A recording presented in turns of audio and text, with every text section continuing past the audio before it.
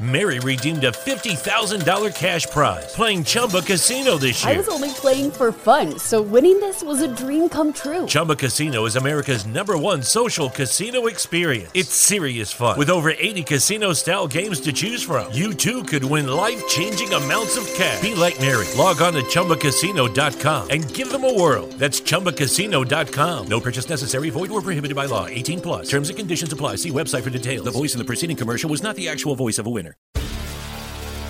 Hi, I'm Maria. And I'm Mike. And we're Team Ready. Black Hills Energy knows your home is where your heart is, so they want you to be ready. It's all about keeping you safe, prepared, and making your home as energy efficient as possible. Everything from how to weatherize your home to how to stay safe during extreme weather. Be ready for anything.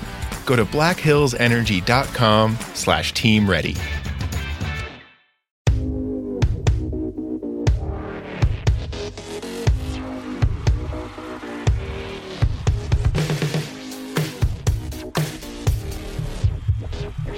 Sends it over to Edward Robles. Go!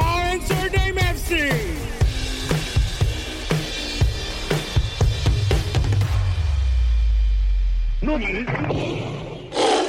What is up, everybody? My name is Hector Flores, host of the Insert Name FC podcast. And with me, back after last week, doing all those backflips because of Ronald Koeman being fired, my best friend and the other host of the show, Edward Robles.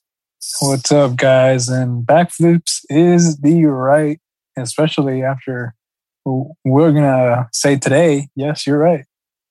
Yeah, so unfortunately, Ole is still there.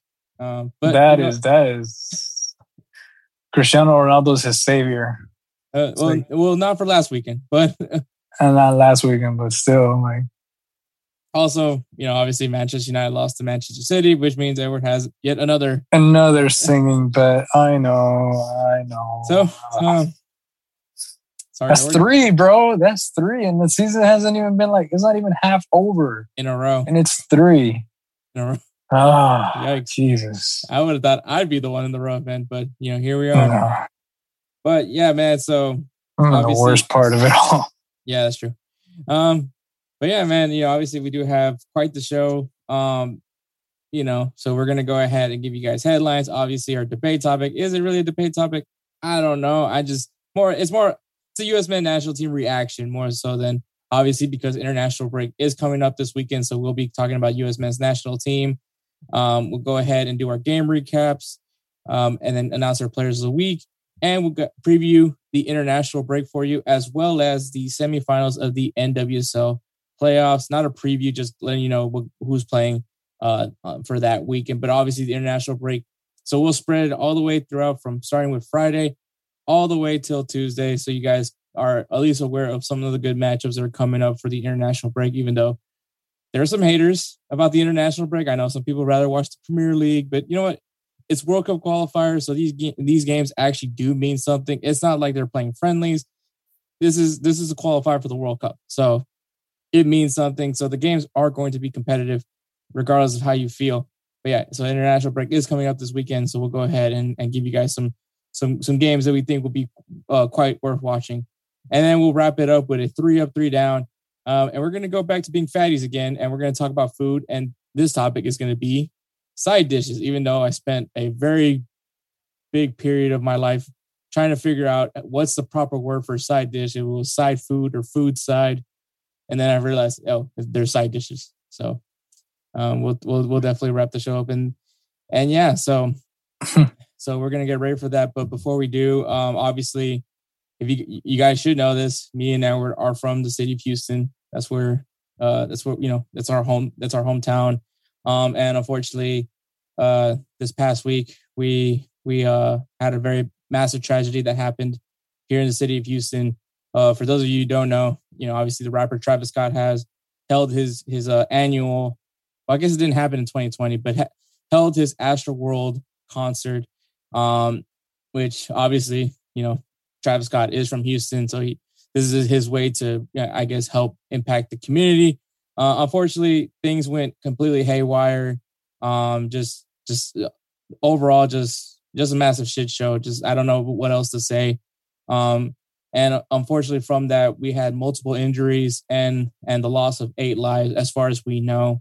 So before we get going with the show, we're going to have a brief moment of silence for John Hilgard, age 14, Brianna Rodriguez, age 16, Jacob Jurinick, age 20, Franco Patino, age 21, Axel Acosta, age 21, Madison Dubisky, age 23, Rudy Pena, age 23, and Danish Baig, age 27.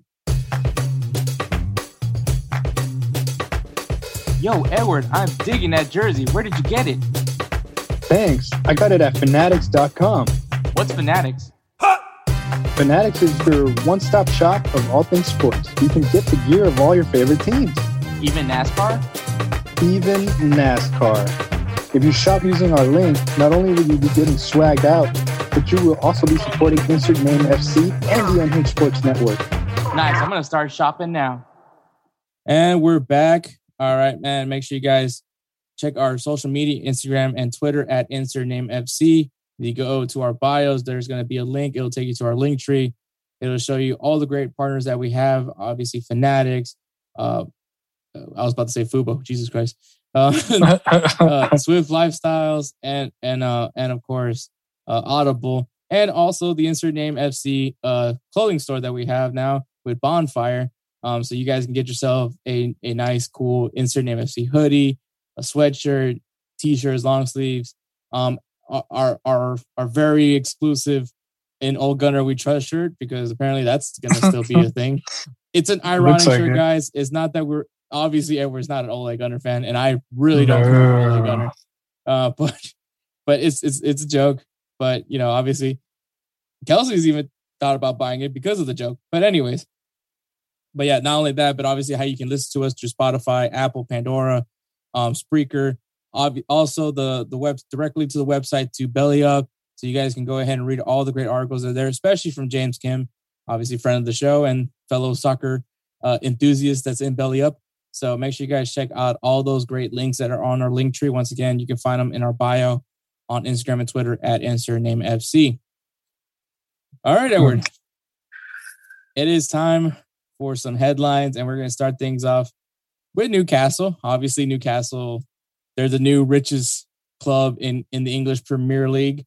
There's rumors speculating everywhere as far as like players that they're going to be trying to go after. We've heard Dembele, we've heard Coutinho, we've heard Toni Kroos, we've heard a lot of players. Maybe not the names that we were thinking of, but obviously, you know, this isn't the route that Newcastle needs to go at least right away. They're going to have to kind of follow what Manchester City did. So this is essentially they're looking for their Robinho, if you will. Yeah. But obviously, the other thing is, well, they need a manager. You know, that's going to be a good start for them. And they go after a very interesting name, a name that I'm very familiar with because of his time at Arsenal. But also, the man is just the master of the Europa League, and that is Unai Emery, who rejected Newcastle. He is and obviously he's currently the manager of Villarreal. Obviously, they just won the Europa League last season, and competing in the Champions League. I don't really know where they are on the table right now, but it's still too early to really care about where they are in the standings right now for the league. But he chose to stay with Villarreal over the possibility of going to Newcastle, where he has an open checkbook essentially to go after whoever he wants, which is a situation he's been very familiar with because he did at one point manage PSG.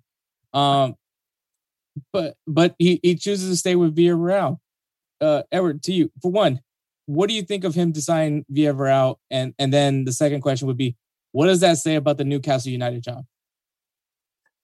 Well, I mean, I don't know, honestly. It's just, I think he's settled there. Like, I think that's what it is with Villarreal. I think he's just settled there. And basically, if he goes to Newcastle, yes, it may be a higher paying job. It may be something that he can start from scratch, but I don't think he wants to do that. I don't think he wants to start from scratch and start, getting newer players or even younger players or superstars and then having to build a team like that. I think he's content where he's at right now. He's not looking to be like, oh, I'm going to be the next, Champions League winner with Newcastle. I'm going to be the next, I think anybody who takes the Newcastle gig is going to be somebody who's trying to make a name for themselves. And I think with Villarreal, he's brought them up to where I think he can be a contender where in the major championships, like, in the major European championships. And it's just going to take him some time. And I don't think he wants to go through the whole rebuild process and bringing in the player that he wants kind of process and redoing it all over again. Because, we've seen it happen, and it's been happening a lot. A lot of the managers from these big name teams, big money teams are, they're just going back. They're just basically, okay, we're letting you go. We're getting the new guy. Okay, we're letting the new guy go. We're going to get this guy. Okay, we're getting this guy. And they're basically doing that. They're just playing duck, duck, goose kind of situation at this point. Mind you, I think Newcastle now has the money to do that. They can't just stick with one manager and then be like, all right, you're not going to work. You're not going to work out, but we got to keep you because we can't afford to get a new. Now they can literally be, all right, you lose the first game. All right, you're gone. Now we're going to bring in this guy. So I think it's a smart move for Emery. I think it's something practical. It's something like I said, I think he's settled. He's content where he's at. So yeah, that's where my 2 cents go for the Newcastle gig. No, yeah, I think I agree with you. I think with what he has with Villarreal, which, let's face it, obviously he was kind of shunned after what happened with Arsenal, not being able to be honest, he never really got, I never thought he was the right guy for Arsenal. That's right. My opinion right there. But, it left a really bad mark for him, and it really did hurt his pride.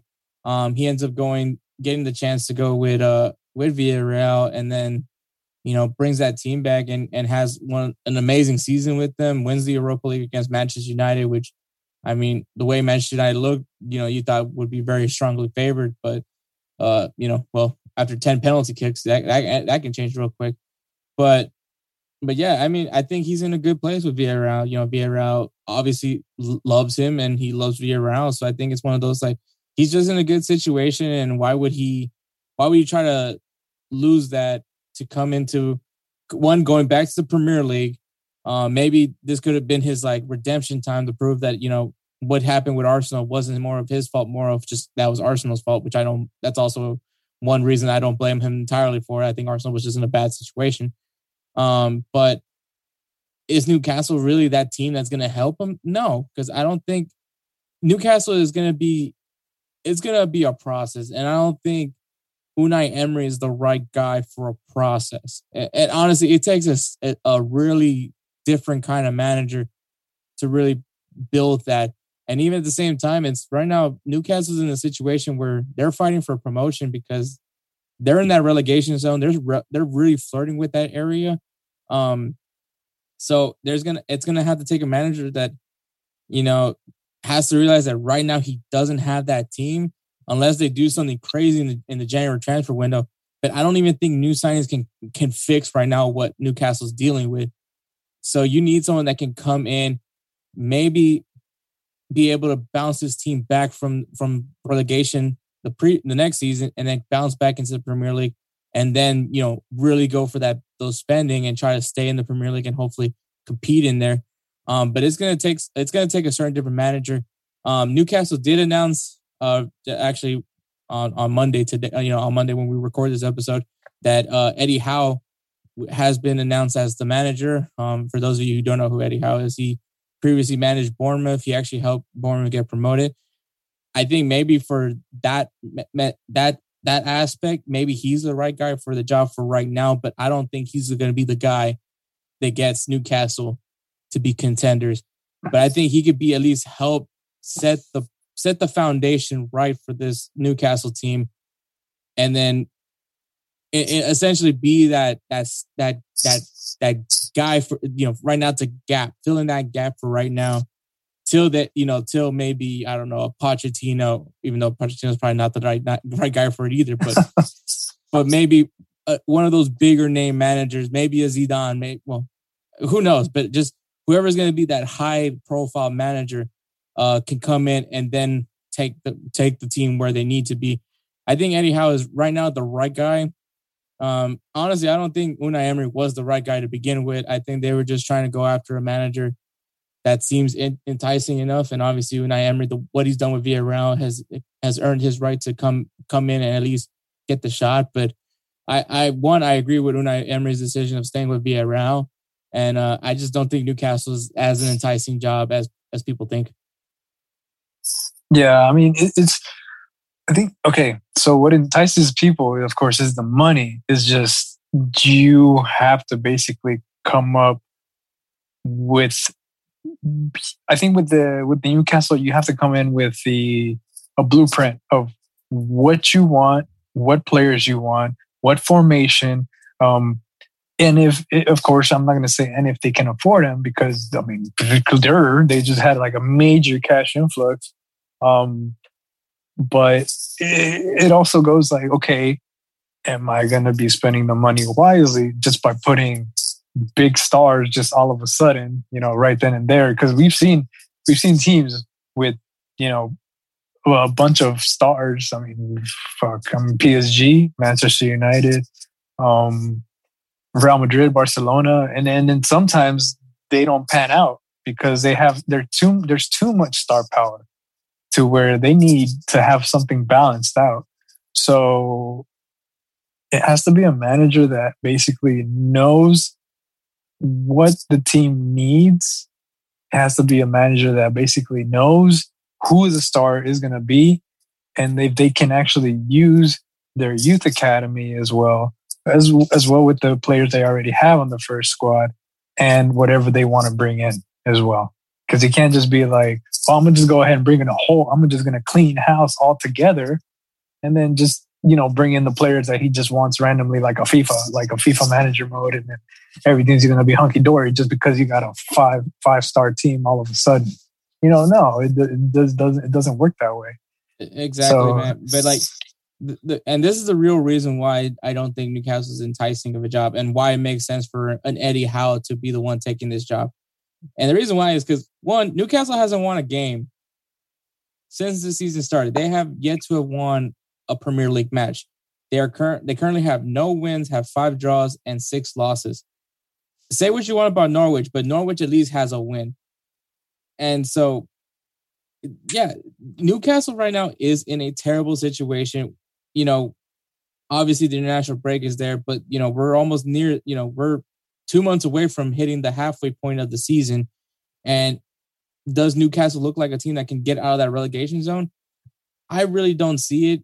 The team, they just don't have the team right now. And I think at this point, a lot of these guys are just collecting a paycheck at this point because I think they know what's coming at the end of the season. And I mean, some of these guys will be moving on to greener pastures because obviously the fact is that this team is not.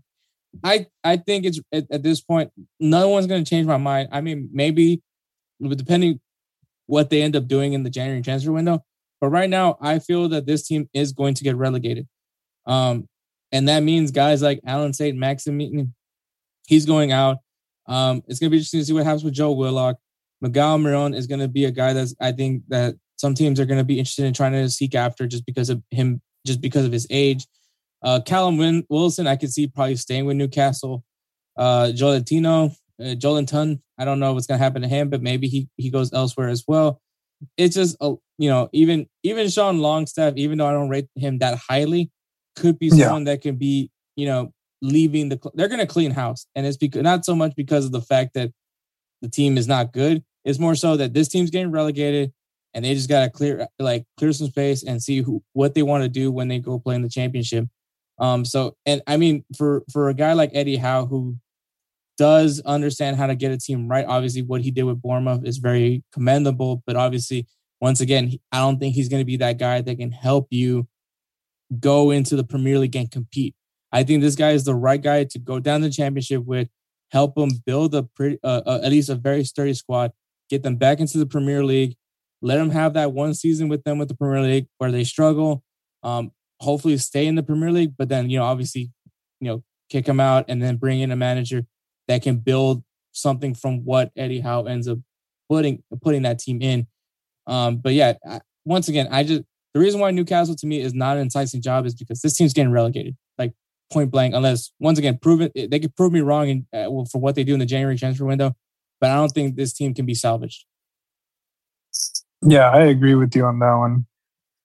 It's just, it's really hard. I love when these words bite me in the ass.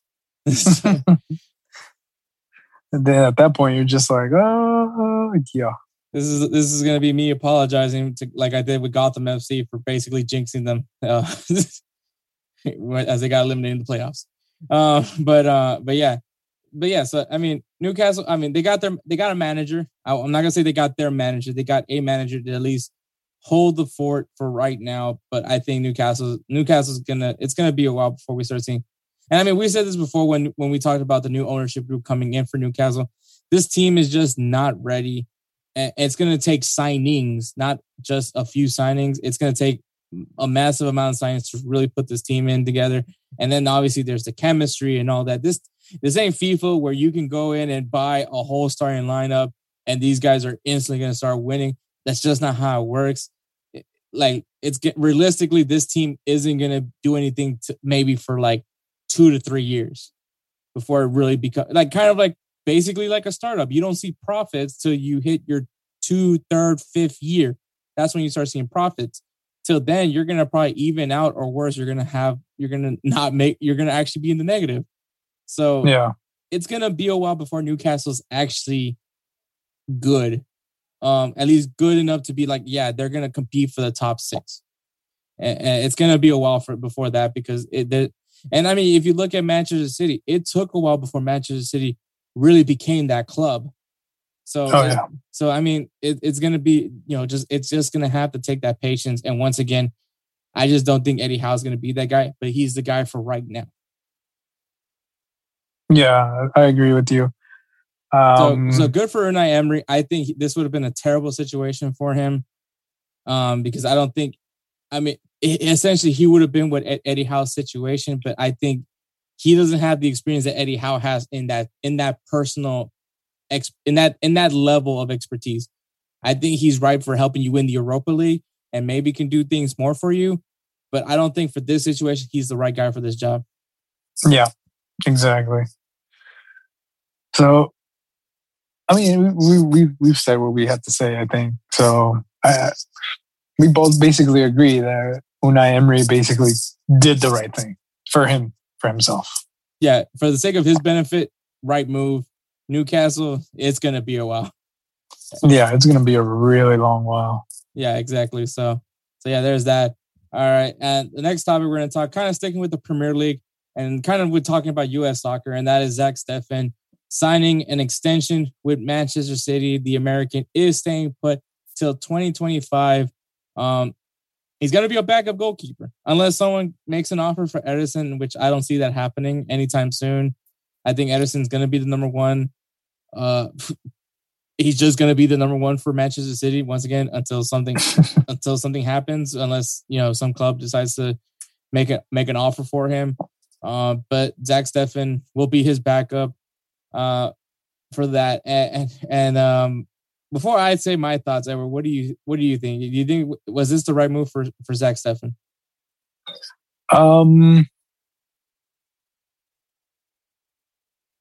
I think it's really hard to say because I mean Manchester City is a really good team, but I don't know, man. Honestly, it's kind of like a head scratcher. Like I have to sit. Like me, if I was Zach Steffen, I think I would have sat on it just a little bit more, just a little bit longer. I don't know, man. Well, first I would have to see what my options would be. Like I said, I personally would have to be like, well, like, do I have any options from any other teams? Any offers that came through? Because I mean, like you said it yourself, I don't think he's going to be the number one, the starting goalkeeper. He'll probably be like the alternate. But yeah, I don't know, man. This is really hard for me. Like, if I had to choose, it would be hard for me, honestly. I mean, what would you say? What do you say? If Zach Steffen was aiming to be the most decorated American in the English Premier League, then maybe he made the right choice. But if he's like the issue right now is, and I don't know how you feel about this, but every single game that you're not starting is costing you the number one spot for the U.S. men's national team, especially the way Matt Turner has been looking. Like, take it for what you want. You know, obviously he's playing in the MLS and Zach Steffen's playing in England, but Matt Turner is the man in form. He is the guy in form. And as much as I like Zach Steffen, I think Zach Steffen's a good goalkeeper. And maybe if Greg Berhalter is looking for a goalkeeper that can play from the back, then Zach Steffen's your guy. But if you're looking for a guy in form and honestly has every time you put him up as a starting goalkeeper for the U.S. men's national team has been amazing for you, it's Matt Turner. Like, more and more, you're losing your job to Matt Turner, and it's because of the fact that the man's in form and the man's playing. You staying in Manchester City, while granted you're gonna get some silverware while you're there, and yeah, you'll play in the Carabao Cup and you'll play in the FA Cup, so they can rest Ederson for the Premier League and Champions League, and maybe you'll get the occasional Champions League group match, but you're not gonna start. You're not the number one keeper. Unless, like I said, unless something happens to Ederson, or if someone just opens up opens up the checkbook for Ederson, Zach Steffen is not going to be the starting goalkeeper for Manchester City. While it's great that he's learning from a good goal, he's learning from Ederson, and he's learning from Pep Guardiola, and he's learning from Manchester City's resources. You need to be playing regularly, and that's his only issue right now. I would have liked him to go somewhere, at least hear other teams out before, because I believe players, once they're like in their the last 6 months of their contract, they can start hearing out from other teams. Which I think that would have been the right move to do. At least see who's interested in you before you go ahead and sign with Manchester City. I think a part of me thinks that Zach Steffen just signed with Manchester City just to say that he plays for Manchester City and he has the trophies. But the part that hurts me is just because I do like Zach Steffen, and Edward knows this, that I do think Zach Steffen is a great goalkeeper, and I think he is the guy. But you're every single game that you're not playing, you're losing your job to Matt Turner. And which isn't a bad thing, because Matt Turner has proven time and time again why he should be the starting goalkeeper for the U.S. men's national team. But you're not helping your argument. If this is going to be a battle to who's going to be the real number one, you got to be playing. But if not, I'm sorry, but Matt Turner, unless you're all of a sudden starting for Manchester City, Matt Turner is going to be the number one goalkeeper in my eyes. Yeah, I mean, I think you're right. So, well, I would have said, if I was Zach Steffen, I would have kept my options open instead of signing with Manchester City. I think that was the consensus. I think from everybody that I've, from watching 11 Yanks on YouTube, who's very vocal about the U.S. men's national team. Obviously, that's his name, 11 Yanks.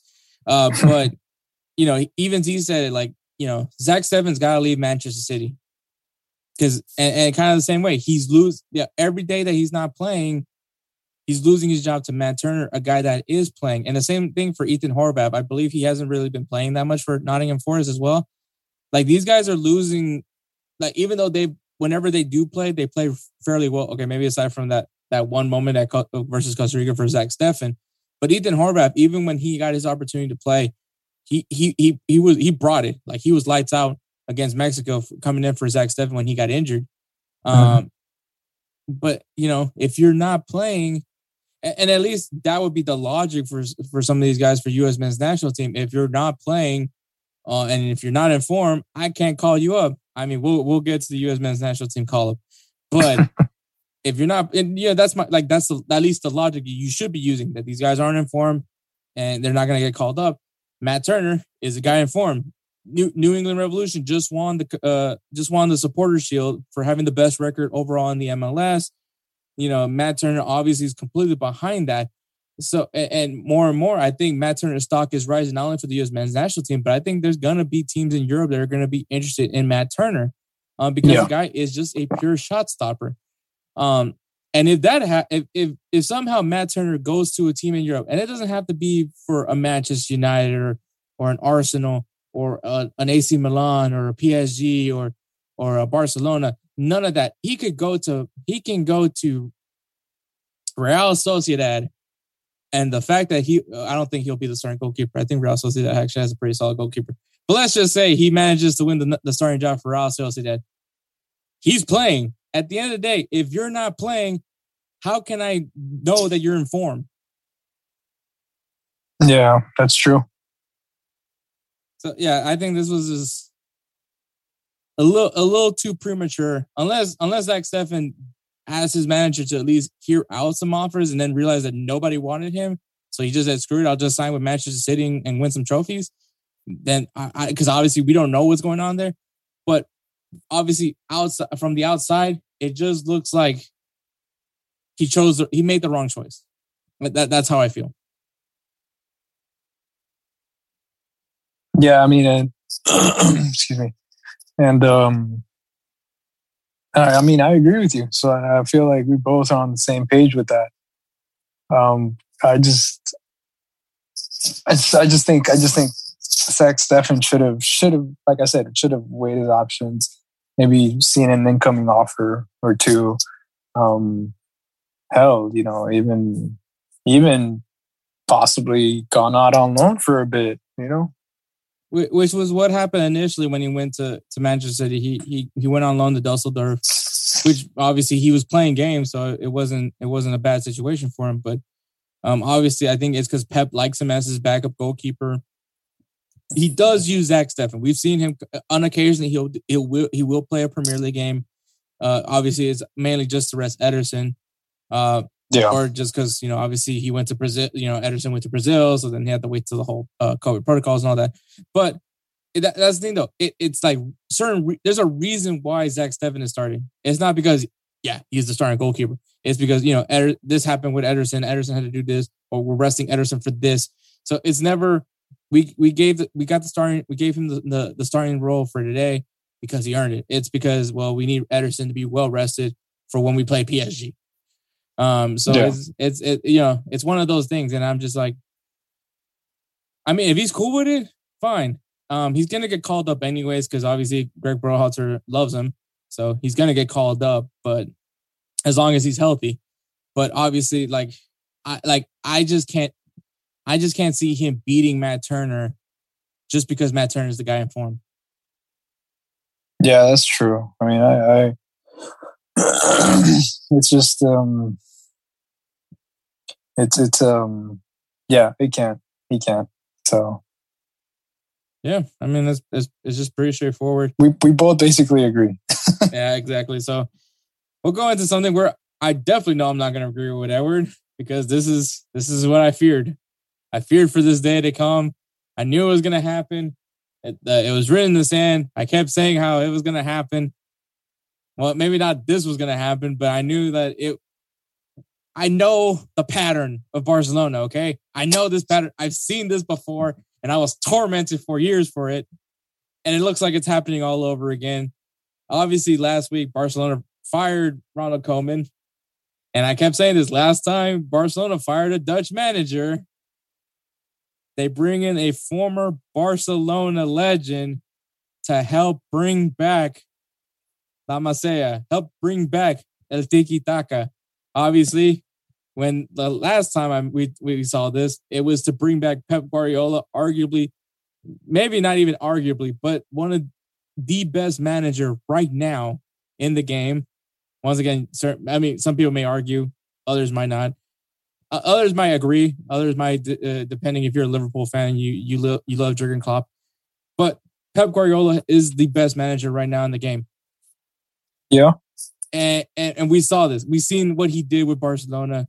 And there's a reason, and that's the reason why he was able to get the Bayern Munich job and he was able to get the Man City job because of what he built with Barcelona, the empire that he built, that all you had to do was copy what he did and then pass it on to the next guy.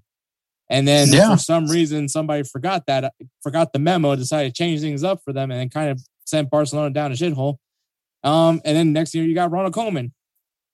And well, they fired a Dutch manager and they get a former Barcelona legend who's looking to bring back La Masia, who's looking to bring back El Tiki-Taka. It's fucking Xavi. Like the worst thing to happen to me to you. I was about to say to you. Yeah, the worst thing that I said to me. The worst thing that happened to me is that Xavi's back. Now, mind you, it's gonna take a while before, and this is my little rant before I give it to Edward so he can gloat. But it's gonna be a while before Barcelona, because obviously they have the massive debt that they got to deal with. I'm sure Xavi has a plan and set of how he's gonna build this team back to its glory years. He's got some very young, good players that are there with him. I mean, Ansu Fati got hurt. Hopefully, he'll be back soon. But, obviously you have Pedri, you have Ansu Fati, you have Xavi. Some people may debate on this, but you do have Sergiño Dest. Apparently he likes Dembele. You have some pieces. I mean, Depay, I think, could work for Xavi. You have some pieces at least. But right now, you just got to trim the fat, and I think that's what Xavi is going to have to do, at least this first season. I don't think this first season is going to be anything amazing yet, because, I mean, obviously he's got to, these guys got to get on the same page before they do that. But once he works with how he wants to have it done. And if you guys think, okay, well, how do we know Xavi's going to be good? Look at Al-Sadd. Watch Al-Sadd, the club that he managed for a while. They played like Barcelona. Yeah. When I saw them play, they were playing tiki-taka, like they were playing the Barca way. At that point, you should have gave them the striped jerseys because that's how they were playing. Yeah, they were. So, yes, it's the inevitable. Xavi is back. I hate it. But La Liga isn't good unless Real Madrid and Barcelona are both at their best, and that also Atletico Madrid. When those three are at their best, that's when La Liga is the best league. At least can compete to be the best league in the world. But yeah, Xavi has made his return, and yeah, Edward. Is he the right man for the job? Obviously, duh. Yeah, he is the right man for the job. But before one, have your moment to gloat about this, but then obviously follow it up with this question, and it is. What are the challenges that Xavi is going to have to be dealing with? Obviously, the aftermath of Ronald Koeman. Yeah, actually, yeah, that's right. The aftermath of that, having to deal with the shortness of basically equipped players to be dealing with. It's not like Pep. Whenever he left Barcelona, he went to Bayern Munich, it was already a stacked team. And then he went to Man City, it was already a stacked team. He just probably did little tweaks here and there. But yeah, like right now, Xavi's stepping into like this zone where he doesn't have like the main attraction that was Messi. He doesn't have like somebody to build the team around like that. Everybody's basically their own talisman. They're their own players. So he's got his work cut out for him. And I mean, maybe that could be the silver lining. Maybe that's what he's looking for. He's not looking for a single individualistic player. He could be looking at, okay, I want to build a team around, maybe not just one player, but around like how he played it with Iniesta, the midfield, like for sure. And he's also going in with less salary money. He's going in less money than when he was making at Al Sadd. So it's a lot of people were saying, oh, well, he's not going to make the team great. And you know what? I'm not going to disagree with those people, but I'm also not going to agree with them either.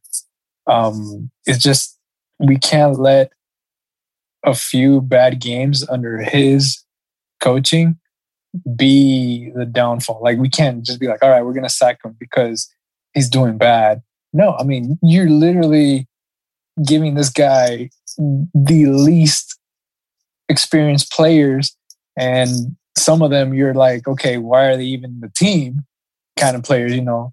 Hell, like, honestly, I was happy with Suarez. Right now, we don't have Suarez. We got Kun. Kun's a good player. He's hurt. He has a heart condition right now at this moment. We can't really use him, so he has to work with what he has, which is, I'm not saying it's not a lot, it's just not what you expect Barcelona to have, you know, as a caliber that Barcelona is, set themselves. You know, it's a world-known team, very well known around the world, and he's got a lot on his plate to deal with at this time, and he's gonna have a lot of wishy-washy fans. I'm gonna tell him that. Like, he has a respect as a player, but as a coach, he like you said, you saw it, and it was tiki-taka. You saw the games at Al Sadd, and they played really, really well. And that's one thing that he has to build up on. And it's not going to happen overnight. It's going to take some time. And he's going to have to start doing some, you know, cleaning house. And it seems like Xavi is actually ready to do just that and work with what he will be left with. He can't go out and go make an expensive buy of Haaland or Mbappe or, you know, anybody really right now at this time. And so I just want to say that I think Xavi's ready for it. It's not going to happen anytime soon. Right now, it's going to be just a little while. It's going to take a while. It's going to take a little while. We cannot put our hopes and dreams on just like the first match that Xavi does, you know? And like you're like, oh, damn it, the worst thing they could have done to me, because, you know, you're a Real Madrid fan. But for me, I'm like, okay, this is a step in the right direction. Now we just got to make sure we keep that step. We cannot just get rid of Xavi just because he's going to have a few bad games. And every coach, no matter who it is going to have a few bad games. And especially if you're starting out with basically a squad that's not even complete. You know, you've got a lot. The defense-wise, you know, and center backs, I mean, it's not complete. It's not closed. Like, it's not a full circle. You literally have like a bunch of straight lines that you're trying to build into a team. And so that's what Xavi's here for. You know, that's what he's there for in the team. Like, he's going to try and connect the dots as best as he can. And if any of those dots, you know, tend to not connect, he's going to have to replace that dot with, you know, another player or maybe a different. I'm pretty sure it's going to be the 4-3-3 formation. But, you know, it's just he's going to have his work cut out for him. His team's going to have their work cut out for them. So they're going to have to do a whole lot of research, a whole lot of like observation. They're going to be doing a whole lot of training. And it's gonna be a while, but I am actually excited to see the results, like what he's gonna bring to the table. No, yeah, and Xavi will be taking over immediately. He's not gonna finish. He's not gonna finish out the season with Al Sadd. He's actually coming straight in, and he will be at least for this season, and I believe till 2025. I think is when that's his contract at least. I don't know if it's just 2 seasons or what it was, but all I know is that it's this season and a few more seasons. That's at least a contract, very short contract, which is weird. But obviously that's because that's the reality that Barcelona has. But yeah, you're going to give this man time. I mean, Barcelona isn't going to become Barcelona overnight. Let's just be realistic. And obviously, my concerns isn't right now. I think Barcelona right now is going to need some work. It's going to need some time before they really become truly competitive, before they start giving me nightmares again. But the team made the right choice. This was the right move. And yeah, I know some people are like, well, other teams have tried to bring in former players to be the managers, but those guys didn't have managerial experience. Like, say what you want about Frank Lampard. He didn't necessarily have the managerial experience. Pirlo had no managerial experience. And he was given the Juventus job. This is a little bit different. And for people that want to say Zidane was an assistant manager, also managed Castilla. So those are they were working on it. They were learning how to be a manager. So that's different. Xavi was given a team, and take it for what you want, Qatar, or what you want to say. He made that team play like Barcelona. Oh yeah, like hands down. Am I saying they're gonna beat Bayern Munich? No, but that team played the way Barcelona played, and it was fluid. It was beautiful, and I hated it because I knew that this is the guy. From watching those matches of Al Sadd, I knew Xavi is the guy. This guy is Pep, and that is my fear. But I know that Xavi is the right guy, and as much as I don't like it, the rivalry between Barcelona and Real Madrid and Atletico Madrid aren't going to be those rivalries unless Barcelona's up there with Real Madrid and Atletico Madrid. That's just point blank. And I know that for the love of La Liga, because obviously me and Edward have our La Liga bias and people trash La Liga because, the other teams are trash. Fuck off.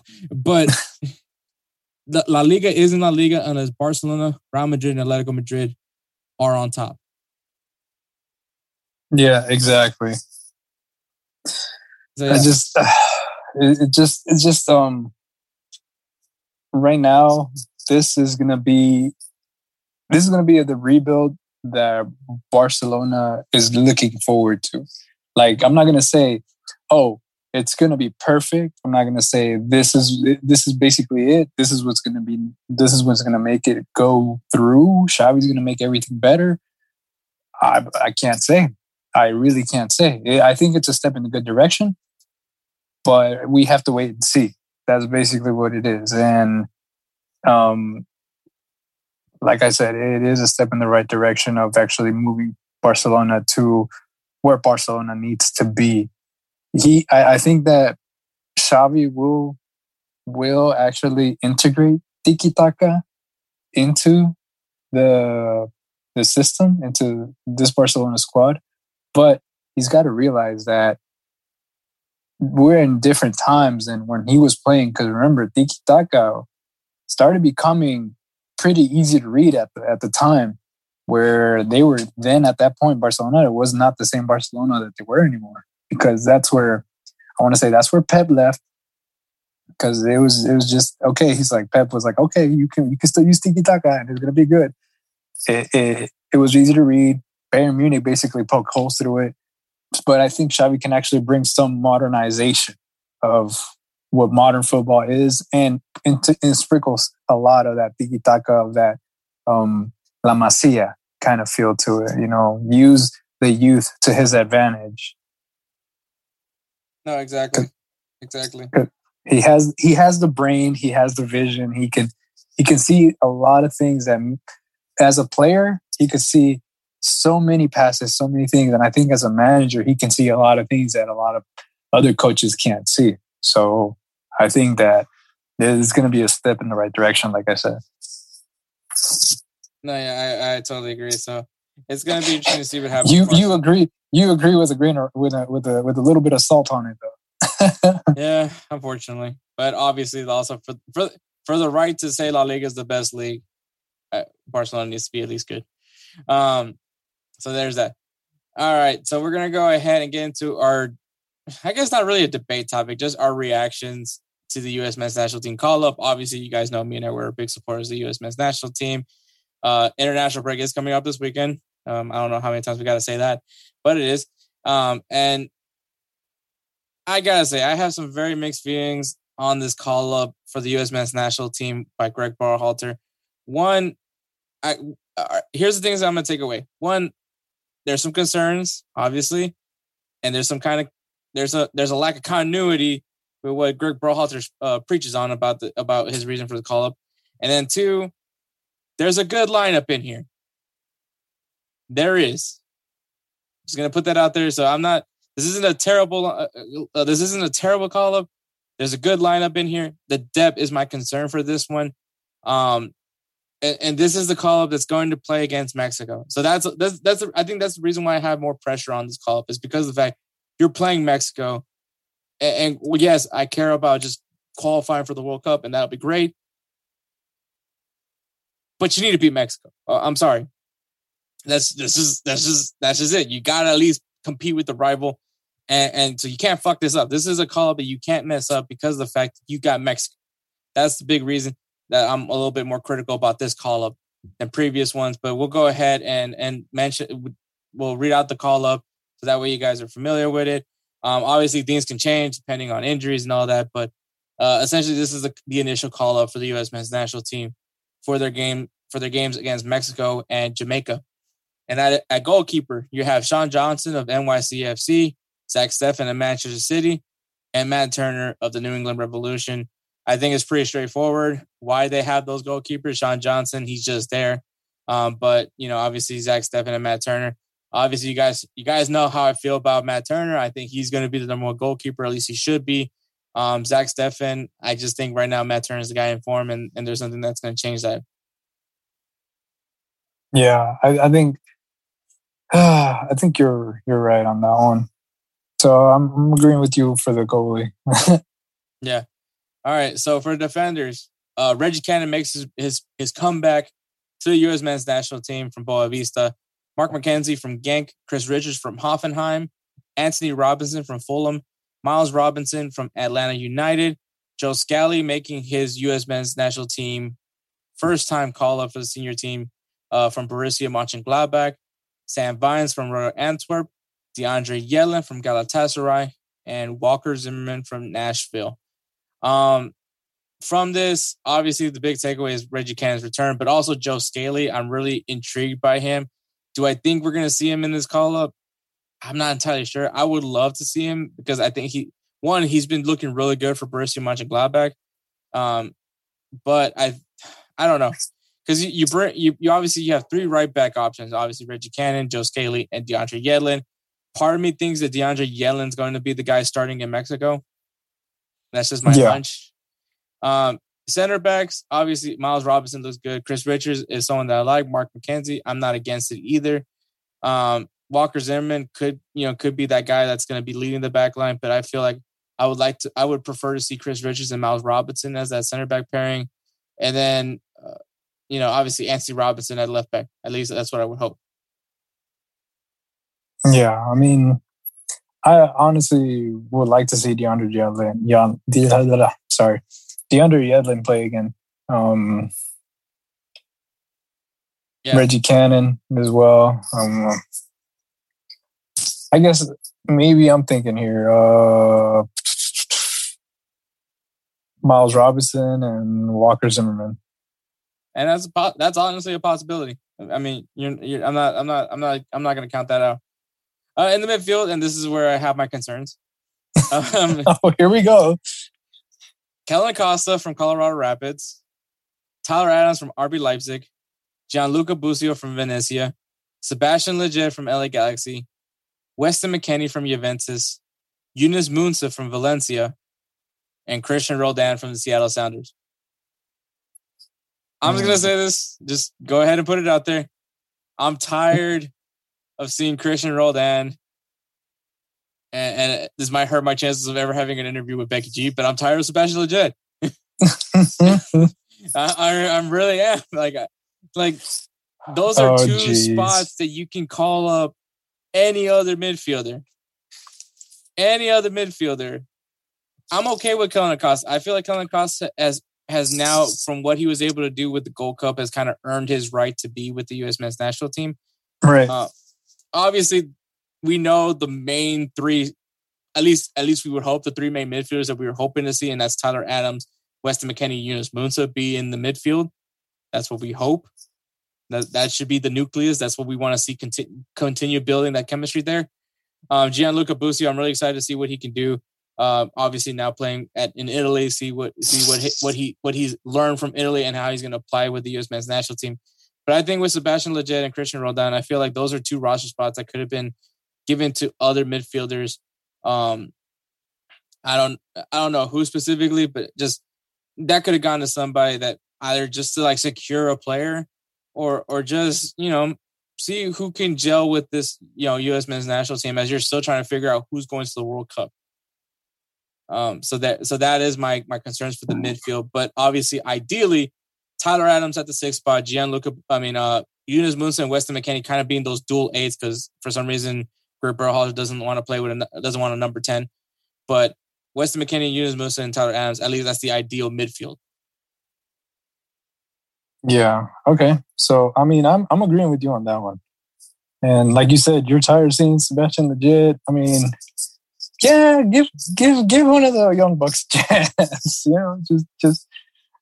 I'm not saying he's old. I'm just saying, I just don't need to see him go try to take corners or free kicks. I don't need Sebastian Lletget doing that. And once again, I know this is going to probably hurt my chances of ever having Becky G on the show. But yeah, I'm just tired of Sebastian Lletget. You still shooting your shot there, sir? Still shooting my shot. But yeah, so there's that for the midfield. And then the forward position, yeah, Brendan Aronson from RB Salzburg, Paul Arriola from DC United, Jesus Ferreira from FC Dallas, Ricardo Pepi from FC Dallas, Christian Pulisic from Chelsea, and Timothy Weah from Lille. I'm going to say this right now, just to go ahead and put it out there. Why is there not another forward here? Another striker? Now, and for some people, obviously, you guys know I love Timothy Weah. Everyone knows I have a soft spot for him, and I want to see him succeed as a U.S. men's national team player. But Greg Berhalter doesn't play him as a forward. He doesn't play striker. He plays him on the wing. So to me, I had to see him as a winger, just because that's where Greg Berhalter usually puts him at. I guess Jesus Ferreira is supposed to be that backup striker because I feel like Ricardo Pepi will be the starting striker. But I feel like this was a time to, I should have seen either a Pflock or I should have seen a Daryl Dike. I should have seen somebody that I say, hey, that's a striker. Jesus Ferreira, I don't see him as a striker. I think I'm not trying to be a heightist or anything, but he is on the little bit of the smaller end, and Mexico's going to kill him if that's the case. Christian Pulisic, I think he's going to be a sub just because of it, obviously health concerns. I don't know. I don't think he's going to start, at least not the Mexico game. Maybe see him start in the Jamaica game. Paul Arriola, another one of Greg Berhalter's favorites. I like Paul Arriola. This isn't me trying to take a shot at Paul Arriola, but I feel like there's other wingers. if that makes any sense, that word. But the one I'm really happy to see is obviously Ricardo Pepi and Brendan Aronson. Obviously, these two have just. I think Brendan Aronson proves more and more why he's getting called up, and Ricardo Pepi. Once again, I'm not saying that this guy is our guy, but he's solidifying his argument every time I watch him play. Yeah, I think you're right. But yeah, so I mean, if I were to say who should be the front three for this one, it realistically, knowing how Greg Berhalter is Brandon Aronson, Ricardo Pepi, and Paul Arriola. Ideally, I mean, if Christian Pulisic turns out to be healthy, I would love to see Christian Pulisic, Ricardo Pepi, and Brendan Aronson, and have Paul Arriola come out of the bench. But knowing Greg Berhalter and just knowing Christian Pulisic's health, I think Paul Arriola gets to start. Okay. Yeah. I agree with you on that one too. I mean, me and you basically are seeing eye to eye on this one. All right. So my reaction to the U.S. men's national team call-up is pretty straightforward. It's just there's a good starting lineup in here. There's just certain players on here that I feel that shouldn't be on this call-up. That could have been given to another player. Like Sean Johnson, no offense to Sean Johnson, but that could have been given to another goalkeeper or bring in Ethan Horvath. And I'll go ahead and list the guys that I think are head scratchers. Obviously, you guys know how I feel about Sebastian Lletget and Christian Roldan. So those are the two head scratchers for the midfield. Defense, I'm fine with. I would have preferred to have seen John Brooks. But obviously, he hasn't had a great form lately. So I mean, he understands it. And I mean, I would love to see him here. I kind of feel Cameron Carter-Vickers kind of got kind of snubbed, but at the same time, I'm okay with the center backs. So I'm fine with the center backs. I'm not. It's not entirely worse. I mean, I wouldn't mind seeing John Brooks instead of Walker Zimmerman, but honestly, It's not terrible either. Once again, Christian Roldan and Sebastian Lletget are two of my issues. And then Jesus Ferreira, like, he's young and he could be something, but I don't think that this is and I don't think he's been playing for FC Dallas lately.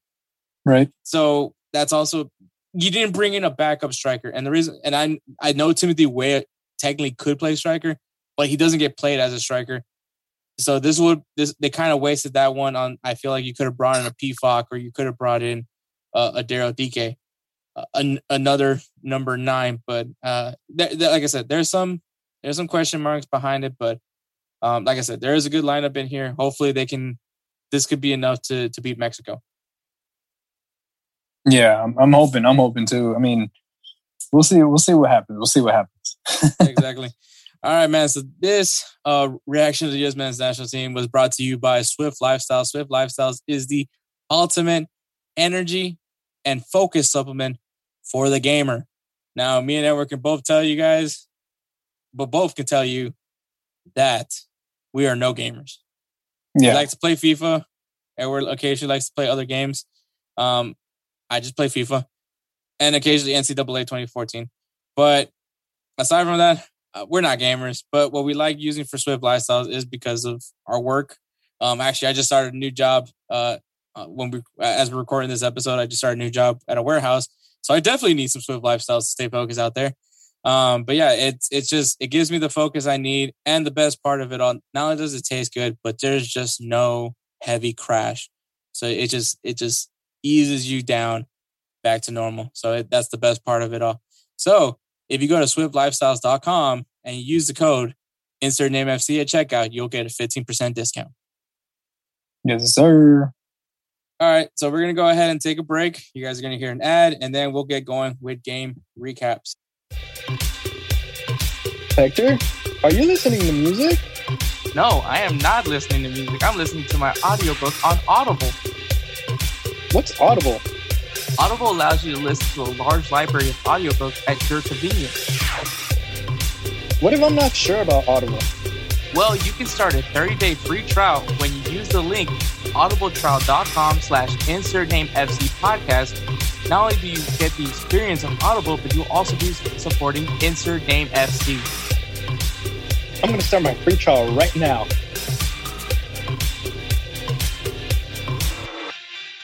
And we're back. All right, Edward, games to recap. And what is your game to recap?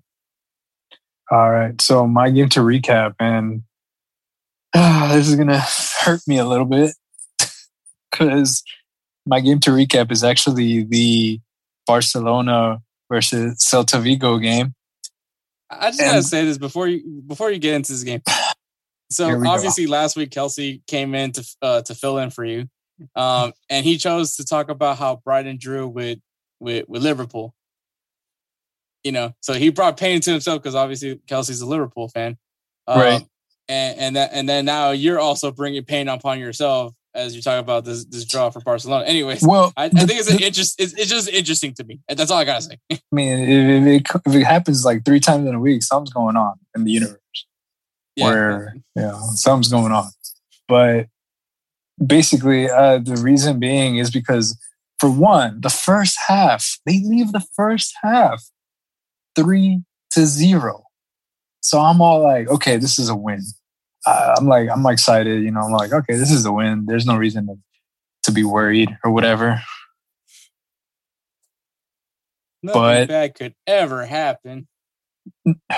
I guess I didn't knock on wood hard enough. I should have freaking punched the wall and hit the stud and break the stud. But You really don't like your wall.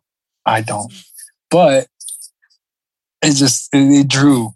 They basically caught up and drew 3-3. That game ended 3-3. Celta Vigo had somehow, some way, outpossessed Barcelona just by a small margin, not by a lot, 52%. So it was like kind of like in between. But Celta Vigo outshot 18-10. And Barcelona scored 3 goals in the first half, like I said. But Celta Vigo scored the 3 in the second half. I'm just saying, why and how, and basically all those questions that you ask in school, like why, when, where, how. You know, like I was upset. I was just like, how does that happen? This is what I was talking about earlier. Like these connected dots, that back line, yeah, something needs to be done. Anyways, I'm just like, you know, I was just in shock, honestly. That's why I had to pick that one as my game recap. It's kind of like a humble yourself kind of thing. Like, you know, hey, you're 3 goals up. You know, I mean, what do we say over there? You know, at Swiss, like whenever we're playing, hey, we're 4 goals up, but you know, we still got to keep going. You know, shoot, we still keep going. Yeah, the last few games for us has been a shit show. Yeah. But coming back to this Barcelona game, once again, Celta Vigo is this is why me and Edward have said why La Liga, we deem it to be at least argued enough to be one of the top leagues in the world. I mean, obviously we know Premier League is going to be the best one, but why La Liga at least should be argued for to at least kind of be able to teeter over. But the reason why is because any of these teams in La Liga can ruin any of the top seasons. And Celta Vigo is one of them. Celta Vigo is definitely one of those teams. And I mean, let's face it, they have definitely one of the most underrated players on their team, and that's Iago Aspas. That man's going to be forever neglected by the Spanish national team. But wait, has he gotten a few call-ups? I think he probably did. But obviously, he got overshadowed by David Villa and others. But yeah, this was, I don't know what happened. I don't know if Barcelona just like eased up thinking that they had the game. Not against Celta Vigo. Not with that, with what Iago Aspas brings up front. That's not something you can take lightly. I think this kind of goes to I don't know about how you feel, but this kind of points towards the inexperience of what this Barcelona team has. Well, like I said earlier today, and I said it and I will say it again, is like these dots are not connecting. Like, you know, the attack wise, they seem to be finding themselves just a bit. Defensive wise, though, however, it's just I don't know what to say. It's really not. Like Piqué can yell out as much as he wants. It's not going to do anything. Like if you don't step up, if you don't show them how to take control of that back line, I'm sorry, you're not going to be able to do anything. I mean, it's not like Barcelona fans thought when Puyol was like, you know what, Piqué is going to be my predecessor. He's going to be the one left. If anything, Mascherano filled those boots. When then once Mascherano left, then of course you had Piqué left, and even then you would think with all that knowledge, all the height, the power, the header, everything, you would think, okay, this dude's gonna step up. Nope. To me, he is still that kid. He needs somebody basically to be under the wing of. So I'm just. Yeah, I think the issue is just that the defense is just inexperienced, and then you do have an experienced center back in there, but he just doesn't scream leader. You know, when you think of, and like you said, when you think of legendary defensive leaders, especially with Barcelona, obviously Puyol is like the first name you think of, but you know, and then you said Mascherano kind of filled in that role a little bit, being that vocal leader in the back line. And that's kind of been the thing that's missing. And unfortunately, Piqué, it doesn't seem like he's making any commands or any observations on the field to make sure someone covers somebody. It's more of him kind of. It just seems like a child like having a temper tantrum. It seems like because that's the reaction you're getting from the other players whenever he does do these things. Yeah, I think that like kind of what you're saying is like they just need a solid leader in that center back position. Age may not necessarily be the thing. I mean, we've seen like some very savvy center backs that are at a very young age. I mean, Matthias de Ligt is a name that comes to mind when I think of that. So, but yeah, no, there definitely there's something lacking in that Barcelona back line. Yeah, I mean, it's just, but with time, we'll see what happens. And the worst part of it all is it's not helping Ter Stegen.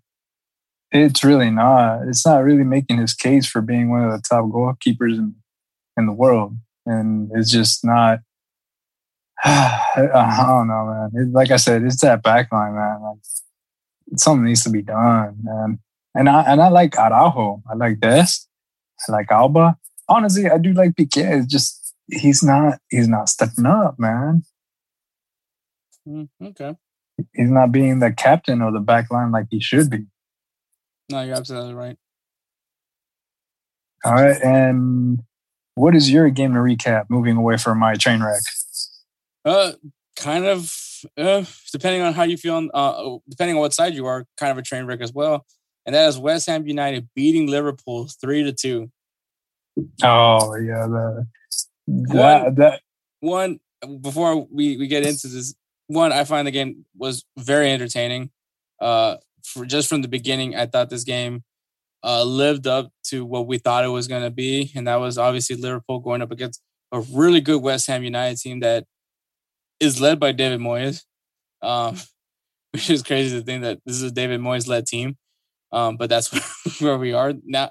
2021's been a crazy year, man. let's just leave it like that. But West Ham United, they knew the assignment and they took care of that, and that's what they did. They had and Liverpool played how Liverpool would be playing. Unfortunately, it wasn't enough. And the reason why I say that is because Liverpool had 69% of possession. Very nice. Liverpool outshot West Ham United 16-7. And maybe you're probably like, well, clearly West Ham had more shots on target. You're wrong. Liverpool had more shots on target, 5-3. Liverpool played like Liverpool. Unfortunately, though, it was honestly from what happened in the beginning of the game, which was a corner kick, which I don't know why they gave it an own goal to Alisson. I think it was a straight up goal from the corner kick taker because it curled right into the back of the net. There were some arguments that there was some interference from a player that just happened to be in the way of Alisson, but I don't think that there was much interference aside just he was in front of him. Alisson just didn't get his hands on the ball. I don't know why they call. From what I saw on ESPN, they counted it as an own goal. I haven't looked at it anywhere else, but that looked like it was a goal for the corner kick taker, which that was where I knew that this game was going to be very interesting to watch, and it did not disappoint. This was a really good game. Unfortunately, as an outsider, not being obviously a West Ham United fan or a Liverpool fan, was a great game in general. But obviously, if you're a Liverpool fan, you're in disgust. But very entertaining game. Edward, do you have anything to say about this game? Well, honestly, I was expecting Liverpool to win, but it just goes to show that West Ham is actually a contender. And it's something that a lot of people were like, well, no, they haven't faced up against a powerhouse. No, I mean they did. They faced off against Liverpool, deadly Liverpool at that, and it's just they came out on top. So this goes to show West Ham is a actual contender, not just a. I'm gonna have to use this as the old Gunner kind of situation, where he just stumbles on the wins. I feel like West Ham has been more solid than exactly. That's what I'm saying. Like they're not doing the Manchester United way right now, where all Gunner just stumbling upon the wins. No, yeah, you're completely right. Because because obviously, one, the team isn't, you don't have Ronaldo trying to save the team every single day. But yeah, West Ham United, and they made some pretty good moves. I mean, they brought in Zuma into that back line. But yeah, West Ham just looks really good this season. I don't know if they can keep this form. It's interesting that it is David Moyes that's the man in charge of this team, but you know what? They're a top team right now. They're at least in the top 4 from last time I checked. So I mean, West Ham United definitely are sitting pretty right now. It's gonna be interesting to see if they can keep this up. Yeah, you're right. All right, Edward, time for players of the week. Who's your player of the week? My player of the week is, drum roll, please. And it's ironic because I think this is probably the second time that I've chosen him. Juan Cuadrado from Juventus, who scored the winning goal in Juventus' 1-0 win against Fiorentina. Pretty good game. Yeah. Sure. I mean, it was a little bit of a nail biter there. More than nail biter, probably reaching all the way to freaking the cuticles and stuff, all the way down there. Actually, Edward, you have never picked Juan Cuadrado.